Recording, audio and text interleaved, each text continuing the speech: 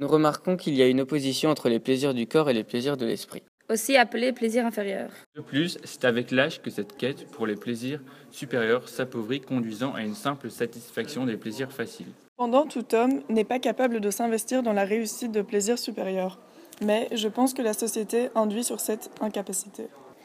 Par ailleurs, les personnes ayant l'aptitude de goûter à tous les plaisirs penchent plus vers la voie de la simplicité, abandonnant l'aspiration supérieure et perdant leur goût intellectuel.